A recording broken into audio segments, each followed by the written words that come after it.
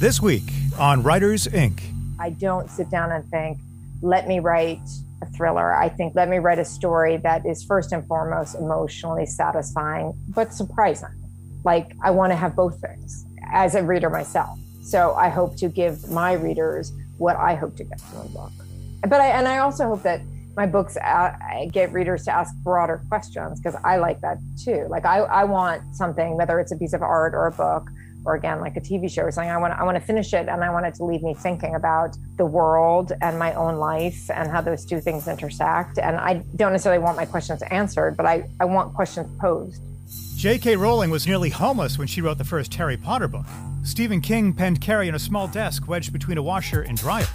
James Patterson worked in advertising and famously crafted the Toys R Us theme song long before becoming an author. Join New York Times bestseller J.D. Barker and indie powerhouses Jay Thorne and Zach Bohannon as they pull back the curtain on some of the world's most prolific authors. Where did they start? What is their process? The biggest names in publishing all have origin stories. All have tips and secrets. What does it take to consistently top the bestseller lists and become a household name?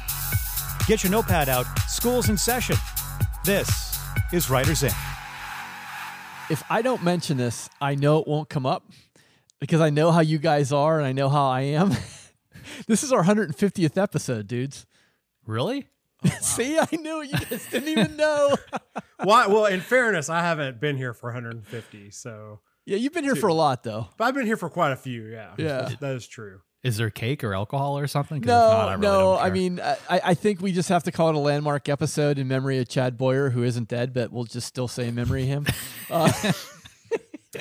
I was about to freak out. I was like, what happened to Chad? You guys didn't buy me something nice, like a little plaque to put up on my bookshelf? No, I don't have anything for you. I'm sorry. All right. Well, that's cool. I mean, God, it feels like the 100th episode was like 50 episodes ago. It just flies by.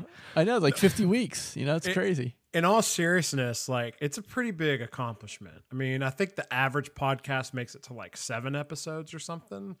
I mean, hitting 150, I mean, that's the point. You know, career author hit 150, and that's when we ran out of stuff to talk about. So that's when we quit. So I mean, in all honesty, I checked out probably 70 episodes ago. that's around the time I came in, I think. JD didn't even know what number the episode was, so of course he checked out. What show is this again? No, that's really cool though. That's awesome. It is cool. I mean, it's not like Joanna Penn level cool, but it's like 150 for a weekly podcast. That's it's not easy to do, man. Like, it's easy to listen to these, and then like you hit one of these little milestones, and you're like, like week in and week out, you got to show up, and little milestone, I guess. I don't think it's that easy to listen to this podcast, but not anymore. Oh man, speaking of not easy, awkward segue here. Are either of you guys members of HWA? Yes, or the Horror Writers Association? I am not. I've thought about joining, but I'm not a member. Have you been getting a lot of spam lately, Jay? Yes. You have. So I got an email this morning, and it was the second one that I've received from this particular company, but they're out there marketing the HWA email list. Yes. I don't know if you've seen that yet. It's hitting my spam folder. Yeah. Not surprisingly. Yeah, so somebody, HWA from a security standpoint, like their list wasn't very well protected. If you were a member, you could go in there and literally download it as an Excel spreadsheet, which was horrible. I pulled mine out of there, but unfortunately not fast enough.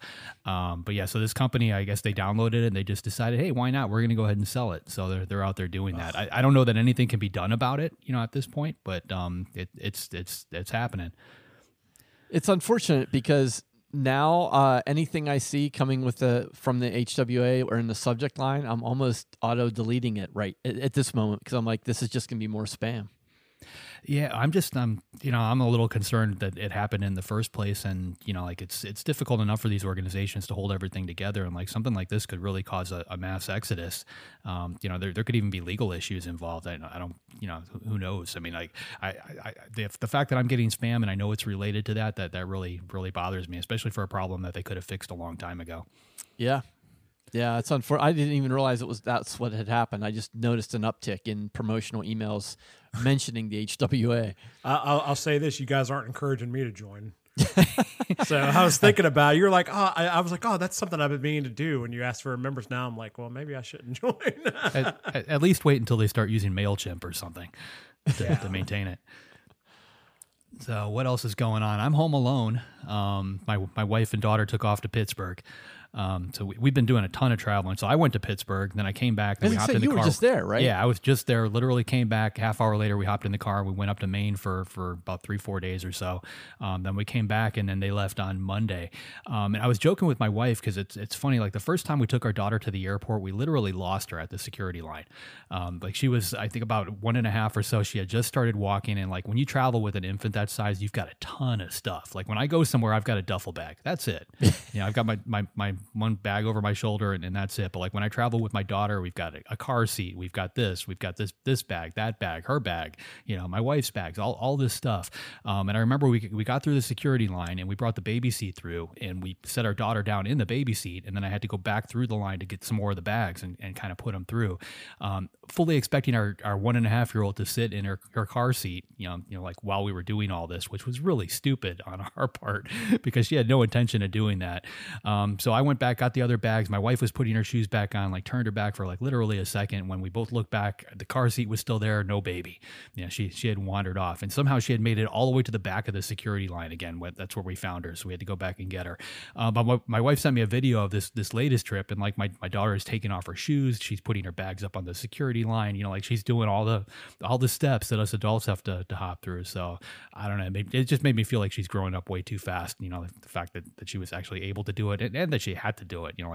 I still remember when we could fly with, literally anything. I got to the airport 3 minutes before your plane took off, and you could still get on it, and there was no security, which I kind of miss. But anyway, so I'm home alone. I'm watching a ton of TV, and I was listening to Joanna Penn, and she mentioned Anatomy of a Scandal.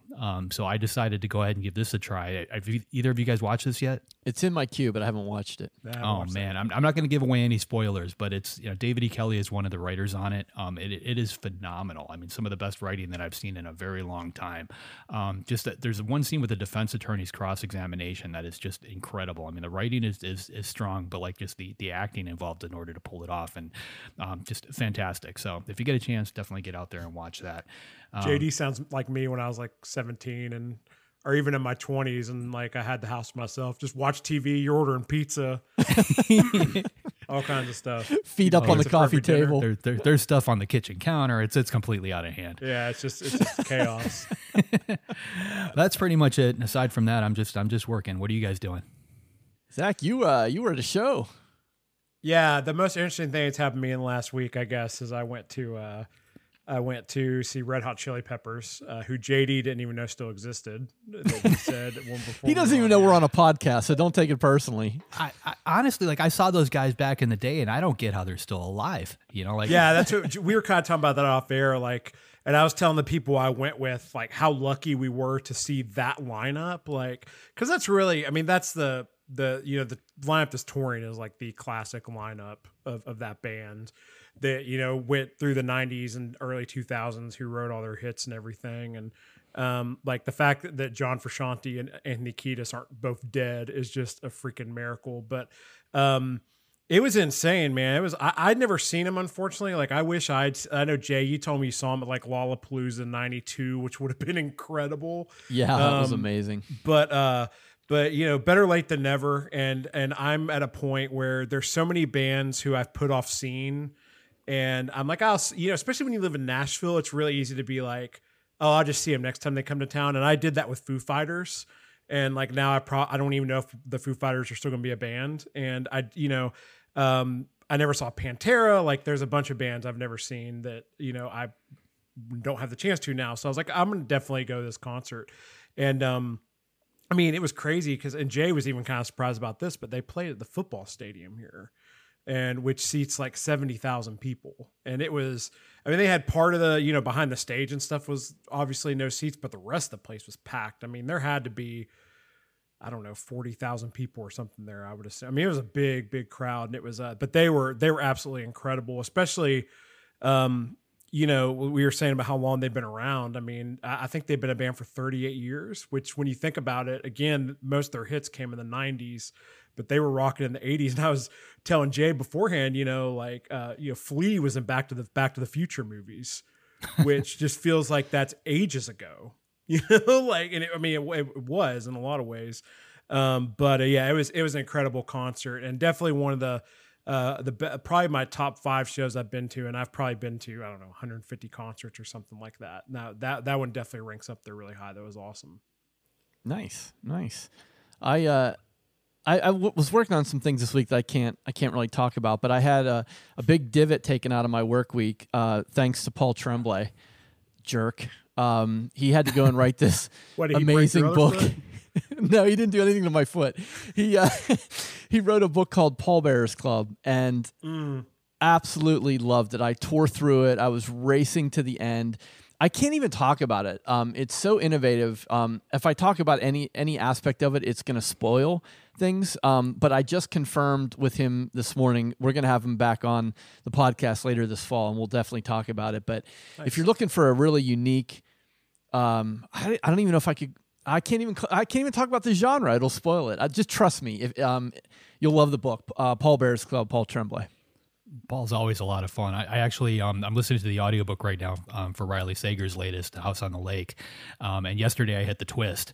Literally, I was listening to the book while I was on my run, and I got home and I hit the twist as I hit the back door of the house. And I stood outside for another 10 or 15 minutes just listening to more, because there was just no way I could put it down at that point, because it's crazy. And I'm not going to go to discuss it in any way. But yeah, it's definitely worth the read. I guess I should say what I'm reading too, because I am also reading a book from a Writers Inc. alumni guest. I'm reading The Hunger by Alma Katsu right now. Nice. And it's really, really good. So yeah, I'm very much enjoying that. And I have Riley Sager is coming up on my list too. Got to get through that never ending to be read list. So well, cool. Let's take care of some business, and then we'll get to the guests for the week. Let's give a wonderful shout out to our friends over there at Kobo Writing Life, who empower you, the author, to take your self-publishing career into your own hands. Remember, you get to set your price, you keep all of your rights, there's always monthly promotional opportunities, and never with any exclusivity. So use the link in the show notes, or you can head on over there directly at KoboWritingLife.com. JD, who's our guest this week? This week we've got Kimberly McCreight. She's a New York Times bestselling author of a fantastic book called Reconstructing Amelia, which, as a writer, you want to check this one out because the point of view on that particular novel is very unique. I liked it quite a bit. It was nominated for an Edgar Award, Anthony Award, Alex Award, a lot of different things. Her latest novel is called Friends Like These, and it just released on August 16th. So here she is, Kimberly McCreight. Is it harder to run 10 miles or to bike 40? They're both hard. What's the hardest is to run the 10 miles after biking the 40. I will tell you that for sure. I think it's actually harder for me to bike so I'm doing this Ironman race in October, and I just got a trainer, and he actually increased the biking to 60. Apparently I was not biking enough. I'm not a good biker. I'm really not good at any of the things. It's the problem. I'm really not. It's such a true, people say this. They're like, oh, like they humble brag. They're like, I'm slow.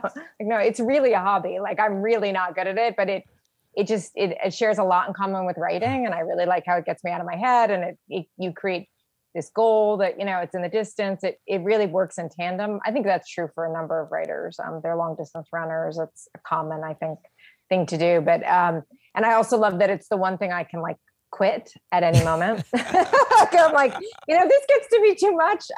I'll just stop, you can't do that with your kids, when you have a book contract, but I can just say, I'm not going to do this ridiculous thing I signed up for. So, they're both hard though. Yeah.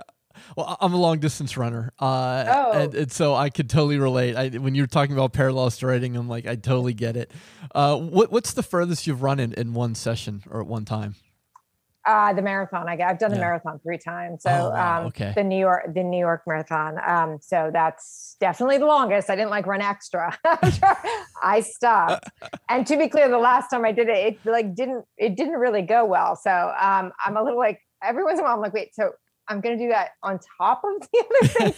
I just try not to think about it. Cause the And that, again, it's just like writing a book, as you know, like you start out and you're like, this is not actually possible. And then you learn through writing a book that actually, if you just focus on the moment in front of you, you'd be surprised what's possible. And so it's the same principle with this. I'm like, that doesn't sound feasible at all, but I'm going to do the things the trainers say, and then we'll see. I'll do the best I can. Yeah. It's like being at chapter 6 or chapter 7, and you're like, there's no way I'm getting to chapter 23. And when you're running, there's like, you're at mile 6 or 7 is your best. And you're like, there's no way I can run 3 times as many of these. And right. Yet you do. You do. And I think with like writing, it's because it changes over time, right? Like when people who sit down to write something for the first time, they open it and they're like, well, if I can't write this one page, how am I going to experience this feeling every day for 400 pages? But the reality is it's not like that on page X or Y or later. Like it changes for better and worse. There are moments that are worse than the first page, but it actually shifts. And again, this thing happens that you'd be surprised happens. That you're able to sustain. Yeah, for sure. Best of luck with that. That's gonna be quite an October for you. Yeah, it is. It is for sure. Well, Friends Like These just came out in hardback, and you kept me up many nights in a row because I could not put this thing down. I absolutely loved it. This is a phenomenal thriller. Detective Julia Scott might be my favorite character. Can you talk a little bit about her? Yeah, she's very lovable too. I do love her. So she is a local detective in Catterskill, which is a town in upstate New York, where this kind of group of hipster friends from New York head upstate for the weekend. And but she's got kind of her own troubled history. She's grappling with the murder of her sister when she was young, and unsolved murder of her sister. So she's dealing with that, and you kind of see some of it play out in her relationship. She has, another detective she's broken up with recently. And she really has this kind of hard exterior, but it's covering up a lot of like pain and things she's trying to work through. So she, but ultimately, is also a very, very good detective. So she digs in to solve the case, and half the book is framed around her point of view, and ultimately you see a intersection between her story and the story of the friends. Yeah, and it's hard to talk about the plot of this without spoiling anything. We're not going to do that, but the interrogation scene at the end, and the detective's like, "Yeah, I think you are going to need a lawyer," is just spot on. Like it was just, it all came together so perfectly. No, if I have my research correct, you graduated from Vassar, is that right? I did graduate from Vassar, yes. Yeah. So was that how did that come into the planning or the writing of the story? Yeah. So it the initial inspiration for the book, I had a group of friends at Vassar who I said. I was on Good Morning America because it was a buzz pick, and I was like, they did not murder anybody, which they did not. They always were. They're like, it's so funny how nonplussed they are by the whole thing. Except they're like, but just make sure people know we didn't murder anybody, okay?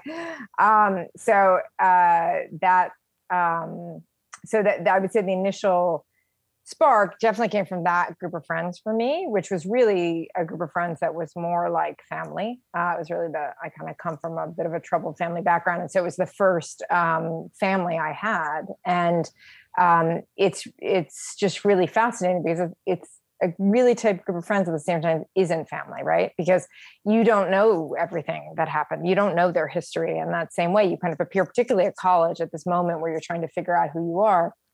And you're put together, and then together you're figuring out who you are. And it's really dynamic, wonderful, but also kind of strangely like an echo chamber, right? Like you then take on certain roles. Like a group of friends is such an incredibly dynamic thing, and you become defined by it, then you in turn define it. And so those friends are still my closest friends, and they're still my family. So they're the people I call when, like things kind of fall apart. So I always wanted to write about them. And which, if you read Friends Like These, you're gonna be like, is this her love letter to them? Because it really doesn't seem like a love letter. But it is in my own way. And so anyway, one of those friends from Vassar owns a weekend house. At the time now she's living there full time, but it was her weekend house in upstate New York. And I went there for the weekend and really noticed this dichotomy between the weekenders, which was like her and this, she hosted this party the weekend I was there and invited all these people from the city, these like magazine types and fashion types. And, but also the contrast between that and some of the locals or some of the realities of the socioeconomics in town, which aren't like the Hamptons, like where and I think there is even that side in the Hamptons, but like, there's not quite as consistently as much money necessarily. There's a bigger split. And, anyway, the house is her house. And actually it's funny because when I wrote the book, I hadn't been there in a while.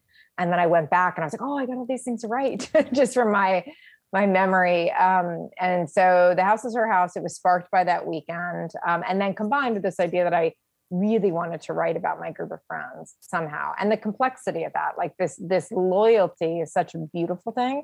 But it does have this kind of dark, complicated side. Yeah. Well, I mean, the bookstore label is clearly domestic thriller. How would you define that subgenre of the thriller? Yeah, I don't see this as a domestic thriller. I don't know. I don't know what it is. I find those labels. First of all, when I wrote my first book, Reconstructing Amelia, I didn't even realize it was a mystery or a thriller or whatever. And that really, I was nominated for an Edgar Award. And I will never forget my agent at the time. I didn't win. Spoiler. I didn't win. But when I didn't win, she turned to me and she said, that's okay. We didn't think it was a mystery anyway. So I think that, I don't know what that means. Certainly, I don't know what the subgenre means. Like I've seen discussions and I've been asked, and actually I did an interview with Sarah of Sarah's Bookshelves all about like, what's a mystery? What's a thriller? What's suspense? And I actually had to contact my editor and my agent. I'm like, I saw the questions before and I was like, what? And they were like, I don't know. I think, and these are people who like spend a lot of time working on these books. But I think a thriller is faster paced. And so I don't know, domestic suspense. Domestic implies to me family, like really husband, wife. And so that's why you say domestic. And I'm like, well, there's no kind of, it's not centered around like a nuclear family. So I don't know. First of all, I don't care. I'm happy for it to be called whatever. Although as long as that doesn't turn some readers away, I feel like it's a character-driven novel that is definitely also suspenseful. That's what I feel like it is. And I feel like to the extent that labels are helpful for other people or bookstores or librarians, that's great. So it sounds like you're not necessarily writing to a specific genre or subgenre. You're just kind of writing the story you want to tell.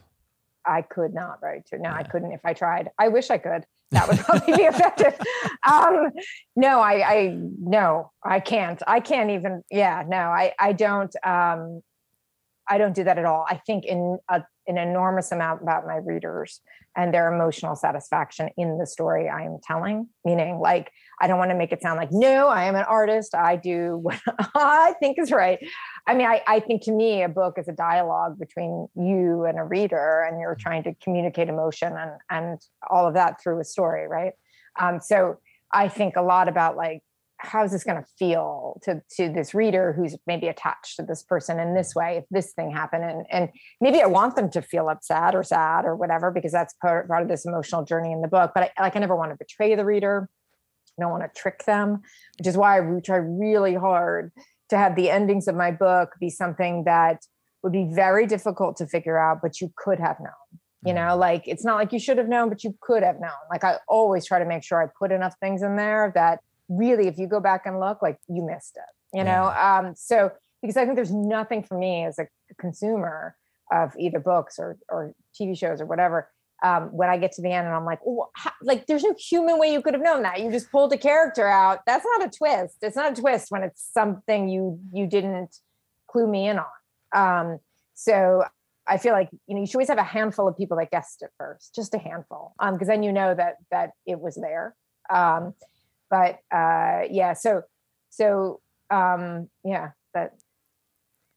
that's basically what I'm trying, what I hope to do and what I try to do. But I don't sit down and think, let me write a thriller. I think let me write a story that is first and foremost emotionally satisfying, but surprising.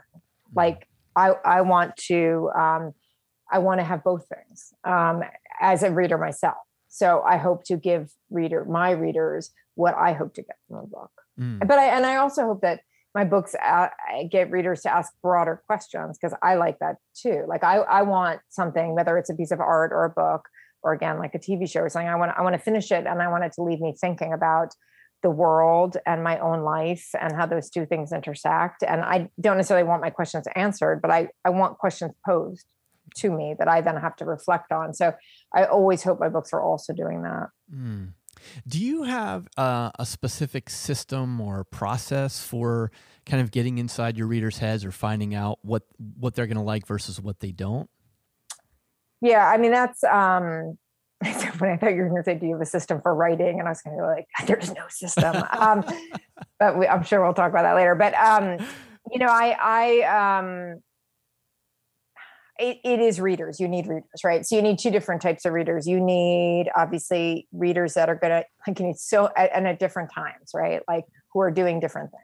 So I employ different kinds of readers at different stages. And there's certainly, I would say my readers are most evoked. I have like beta readers who generally aren't writers, although, they tend to be creative types, are certainly big readers, but not writers. And I try to rely on them when I feel like the book is not about to go off to copy edits, but I've edited it with my editor and my agent, and other writer friends have weighed in who really can kind of give me writerly notes. And then I rely on, friends I went to law school with, that kind of thing, friends from college, who can just read it as a reader would, and that kind of fit in my target audience. And inevitably, I come back with a ton of notes from them that are more kind of like how somebody really on the outside, who isn't looking at the structure, isn't looking at it from a craft point of view, is just going to read it. But the key is to time those readers to a place where the book is really, as far as I know, finished, and then, get their feedback. How do you take a story from idea to, final draft? Mostly caffeine and terror. mostly how I do it. I don't outline in advance, which, given the complexity of my books, the multiple points of view and the interstitial elements, et cetera, is a lot of people find surprising. It's not surprising to not outline. I feel like people are either pantsers, right? Fly by the seat of your pants, or they're outliners. And that's just kind of the way it is. So I'm definitely a pantser. And I do feel like you're one or the other, and you can't really change the way your brain works, for better or worse. And it means that I figure I have certain things figured out. I always have to figure out who are my point of view characters and what will be their point of view, and what in general what are the thematic stories I'm trying to tell broadly. I mean, I'm trying to tell a story about motherhood and the complexity of sharing your own history with your daughter. Like, that's my new book, or something like that. So like, I mean that broadly. And then I have a sense of the spine, meaning it's, I'm going to go from, in my new book, the book opens with the mother missing. And so the story, then obviously we're going to find out, where'd she go, right? So I know those basic things. But then I basically start to write.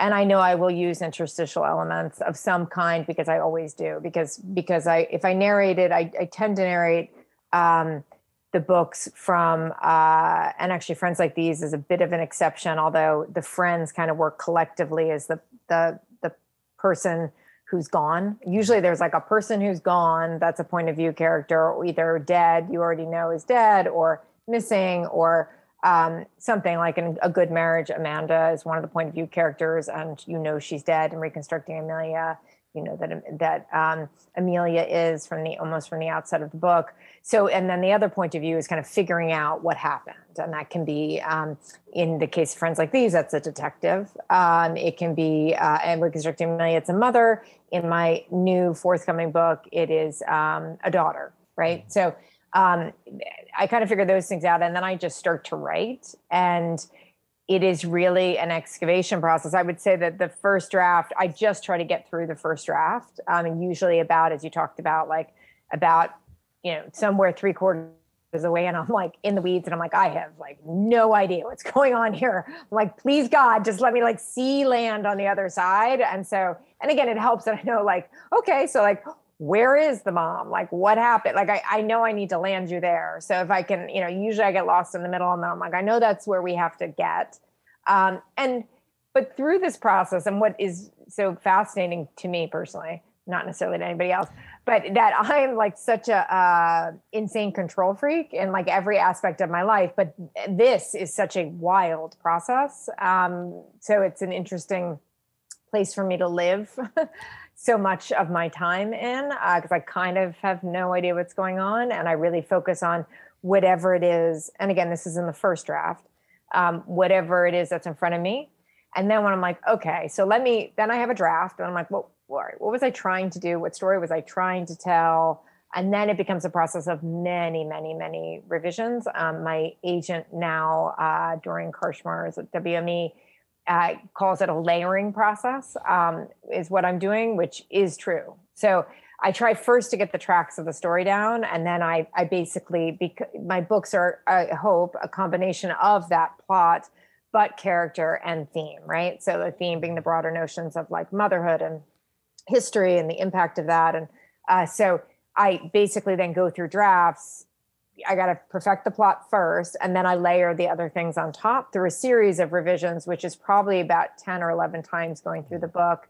And I don't mean, it's funny because my editor has said this, like I revise way more than the average writer. So it's almost like I'm like massaging it into shape. It's not, it's part writing, it's part revision. And so I know it's like scary when you first start to work with me, because it's like, oh, this isn't good, this thing she just gave me. And I'm like, no, but like, I'm going to fix it. And a lot of writers, when they say that, they don't really, they mean it, but just in a different way. And I'm like, no, like literally I'm going to rewrite like every single word on the page. Like, so just like take that, what I just did is like an idea of what I'm going to do. So that's my process. And, in the end, I think whether or not you're an outliner or you do it this way, it's just where your work is. If you outline, it's front loaded. You do it at the beginning, and then you have less, you still have revision, but less on the back end. And if you do it this way, your process is mostly in revision. I don't think one is better or worse. And I don't really think you have much of a choice. I think especially for first drafting, but maybe revision as well. Do you have a particular time or place where you like to do it? I always work at the Brooklyn Writers Space, and I always work regular work hours, and I work a lot of hours. Like usually 9 a.m. to 7 p.m., 5 days a week, if I'm lucky. Usually it's 6 and sometimes it's 7, 4 months on end. Wow. Yeah. So it's not, it takes me like, I'm not on the schedule a lot of other people are in, kind of a commercial space, but I can kind of come out with one book every 2 years. But for me to do that, I have to work almost nonstop. Well, and you're not just writing books either. I know that you're saying earlier before we came on that you have some adaptations you're working on. You want to talk a little bit about those too? Yeah, so I'm working on the adaptation of Friends Like These, which is actually interesting because it's the first time I've had to outline something, because that's just simply a part of that process, because you're obviously working with a team and a group, and you can't be like, just get in my head, it's all sorted out in there. Don't worry. They're not as amused by the whole, like, don't worry, I'll fix it. Don't worry, I'll fix it. So I am doing that literally right now as we speak. So I have my new book, which is called Like Mother, Like Daughter. And that is due soon, in the beginning of September. And I am right now working on outlining the pilot for Friends Like These. Awesome. Yeah. What's the next step after the outline for that? Then you generally write the pilot itself. Okay. But it has been just so fun, I have to say. It gives you a new chance with the material. And because I am such a reviser, I'm like, great, like we can just do it again. I can do it forever. Which is why eventually sometimes I feel like, just stop doing that. But you're like, oh, I made these choices. Like, what new choices could I make now? And because you know the characters so well, and so many screenwriters do such amazing jobs at adaptations, but I don't know how they do it. It's amazing to me that they can when the characters aren't theirs and they don't know the story that intimately, because I'm just so grateful that it is my book and I don't have to go back and look at it. When I think about getting rid of things and I'm like, well, that's not a retaining wall. Like, we can get rid of that and we can get rid of this because I know what it was doing. And I think about other people coming in, and they do it again, definitely. There's other screenwriters working on my other books to do adaptations, and they are doing a wonderful job. But I'm like, I don't understand how you do that, because I know just intuitively, one, what the characters would do given different circumstances. And I also know what can be gotten rid of and converted and whatever, because I know it's not essential because to the mechanics of the mystery, because ultimately, like, my books function a little bit like machines inside of them. And like, you do, like, it will go off the tracks if you don't, like, certain things do have to, there is a lot of intricate construction in the middle. But it's been great so far. I'm thrilled to get the opportunity. Excellent. We can pull the conversation to a close with an open-ended question. Whether it's in your own career or the publishing industry, what are you really excited about these days? I have to say, I am really excited about working on the adaptation. That's been a really fun, new creative experience. And it's really, really fun to work with other people. You, as a novelist, you spend, I do at the end, get to work with at the end, because it's not the end for her, but with my editor and my agent. But I've been in that world a long time by myself. And, which is why it's so fun when a book comes out and when you do finally get to start working with your editor. Like, that's the fun part, because you're like, oh, now we're all in this world together. Like, it is strange to create an entire universe where there's people you're living with them every single day for months on end by yourself. So it is nice. I have, like, a partner I'm working with on the screenplay, and, like, that collaborative part is nice.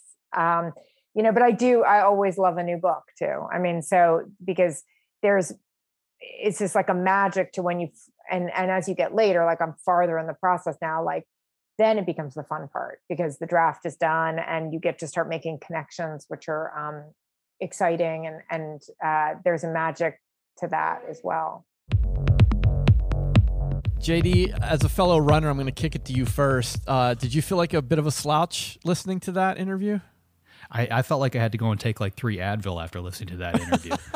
I can't imagine riding a bike that far on purpose, following it up with a run, like all those different things. Like, yeah, it's tough, but I mean, I think you need to do it. Like, when you sit behind a desk all day, if you can pull that off too, kudos for sure. She's a beast, man. That's crazy. Yeah, I was impressed that you told her, like, oh, you were bragging about how you're a long distance runner too. How many miles did you run this morning, Jay? Let's just say I didn't run a marathon. Is it easier to ride a bike or run on a broken foot? Tell me. Hey, I'll have you know, we're not going to hijack Kim's limelight here, but I'll have you know that I got the green light to start running again today. So I'm going to be back in the game soon. It won't be I won't be chasing Kimberly on the Ironman track, but I'm going to be back in the game. And don't run in the ocean. Okay. But that was actually really impressive. I mean, even when I was like really, really fit, I always hated running. So I can't imagine running a marathon, but I love bike riding. But the farthest I've ever ridden on a bike was, I think I did 32 miles in one ride one time. And I definitely didn't go run after. So, major kudos to her for that. So that's really impressive. I've never gone, like the last time I actually rode a bike was probably when I was 15 because I wasn't allowed to drive a car yet. We've got an exercise bike in the gym, but that's pretty much it. Like I haven't ever tried like the long distance riding thing. My brother-in-law does that quite a bit. He visited us and stayed with us for a little while, and he actually bought a bike for doing that kind of thing, and he would do like 20 miles at a pop. But yeah, I just thought last time JD rode a bike, it had some sweet pegs on it. It did, man. Huffy. He had a baseball card attached to the tire to make it sound like a motorcycle. Oh man. 150 episodes, right? Time to pull a pin. No, in all seriousness, like the running, the cycling, the exercising, I love how she tied that to writing. Like it's a very parallel process, right? Like it can be overwhelming if you're sitting there at the beginning of a manuscript thinking, I got to crank out 90 chapters. Like there's no way I can do this. But you just look a little bit ahead. Like you don't look to the finish line. You just look to like the next mile marker. And I thought that was a really nice perspective to have on it. Yeah. I mean, the thing with running and with biking like that, and it totally applies to a novel, is yes, there's a physical aspect to it, but it's really mental. I mean, running far. I mean, I know Jay, or both you guys are avid runners. Like, you have so much time just to be in your head, and it is a great parallel to a novel, because when you're staring at that blank page, like when you first start a book, usually I would say is not. I don't know. You're like excited and stuff, and it's kind of like when you go on a run. You're like, you get started and stuff. But it can get really challenging, and to sit down and have to. It really is a mental game. It's really that is a really interesting parallel I'd never really thought about. She brought up something really cool. I like that she went to her editor and nobody could really tell her the difference between a mystery thriller or a suspense novel. I was going to bring that up too. Yeah, and that is so true. I mean, you can go to your editor, you can ask your agent, you can walk into a bookstore. You're going to get a different answer every single time. And there's so many labels that, like nobody seems to be able to decide on what the current labels mean, and they're out there creating new labels every day and throwing people in more boxes. So I've never been able to figure that one out. I thought that was kind of interesting. The other thing that you brought up, I think a lot of debut authors don't tend to think about, but make sure that your ending in your book is actually possible. Like I read so many debut novels, and like they'll introduce a character like in the beginning of the book, first 20 or 30 pages. That character vanishes for like the entire next 90% of the book, and then that turns out to be their bad guy. Like they bring them back in at the last minute. They feel that's a cliffhanger because nobody saw that coming. Like that's just silly. Like your ending should always be. It needs to be possible, but it should also be difficult to land on. But it should be one of those things that where you close the book or you hit that final twist, you look back on everything that you learned and realize all the puzzle pieces were there. You just, may or may not have put them together. Like that's the ideal ending. To really research that, if, as an author, go back and read Agatha Christie. She was phenomenal at it. Every one of her books, she'll keep you going and guessing all the way to the very end. And then you get that ending from her, and it's always this big aha moment, but when you look back at the breadcrumbs, they're always there. Well, I think too, and I think what I'm about to say might speak more to the indie authors out there than traditional, but like I think that is another reason why it's so important, like working with the right editor, and specifically having like developmental edits. Jay can probably speak to this some. That's a really good point. Why like just doing line edits and stuff sometimes isn't enough, because you're so close to your story, and like a really good editor will catch things like that and be like, wait a minute, like this plot doesn't make sense. Like what you did here doesn't make sense and is not possible. Yeah, and she brought up something else that kind of ties to it. Her beta readers are readers; they're not writers, and that's really important too. I learned that one early on, because when you go to writers and ask them to read your book and critique your book, they tend to dig into it on a very different level than a reader actually does. They give you a lot of feedback that may or may not be necessary. A lot of times they'll steer you in the wrong direction. Ultimately, you're not selling your book to writers; you're selling it to readers. So those are the people that you really want as beta readers, and you want their honest feedback. Are they able to put those clues together? Does the ending make sense to them as a reader? Most writers and editors too, they read so much material that, in a lot of ways they get jaded. They've seen every plot line before. So it's very difficult to fool them. Those kind of things also play a part in their thoughts and the feedback that they give you. So yeah, focus on readers. Yeah, something I didn't realize until I looked at our production schedule is that we have, we had Riley last week writing sort of a story in a vacation house, and Friends Like These is very much like that. And I on the surface, it seems like it would be easier to have a small cast in a very tight location. I think it's the opposite. Like, I think it's really hard to pull that off well because there's only so many places you can go, only so many combinations of conflict you can create. And Kimberly's book was excellent too. She just really nailed it. A really interesting example of that. I was talking to somebody about this book the other day, The Long Walk by Stephen King. That book always blows my mind because the whole book is just these kids walking. and there's obviously stuff happening, but the conversations are just between these kids and they're literally walking the whole time. And similar thing, that can be really difficult to have, especially a novel. A short story is one thing, but to have a novel where you have that tight of a saying and cast, it is challenging in its own way for sure. Yeah, I mean, not to harp on Riley, but he's very, very good at doing that sort of thing. What was the last one that he wrote with the two people in the car? That was Survive the Night. Yeah, so you literally have two people in a car, and you're still not sure who did it. It's like he's that good.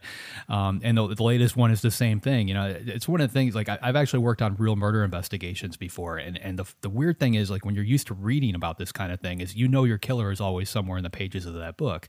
And in real life, a lot of times that particular name or person, never comes up. They're never a blip on the police radar. But as an author or a reader, when you're reading a book, that they're one of the names. So, like, if you're used to reading mysteries, you're used to reading thrillers, you're making a mental list of each character as they come up, and it's not this guy, it's this guy, it's this guy, it's this guy. It's always somebody in that list, unless you're making that flub that I mentioned at the beginning of all this, being the debut author that just kind of throws in somebody from left field. It does need to be one of those characters, and coming up with a way to do that, the particular twist, make it one of those characters, that still seems fresh, is very difficult to do, and she did it very well, and Riley does too. Yeah, so I absolutely loved Kimberly's book. It was a great guest. Really impressed with her writing chops and her physical prowess. So wonderful interview, and hopefully she'll come back again for another book. So JD, who is up next week? All right, next week we've got Meg Gardner coming on, and she's going to talk about her collaboration with Michael Mann, Heat 2, which just debuted yesterday at #1 on the New York Times list. So Meg, if you're listening, congratulations. All right. That's going to be exciting. So if you'd like to be notified as soon as new episodes publish, make sure you go to writersincpodcast.com and sign up now. We'll see you next episode, and have a great week of writing. Thanks for listening to this episode of Writers Inc. Access the show notes and leave a comment at writersincpodcast.com.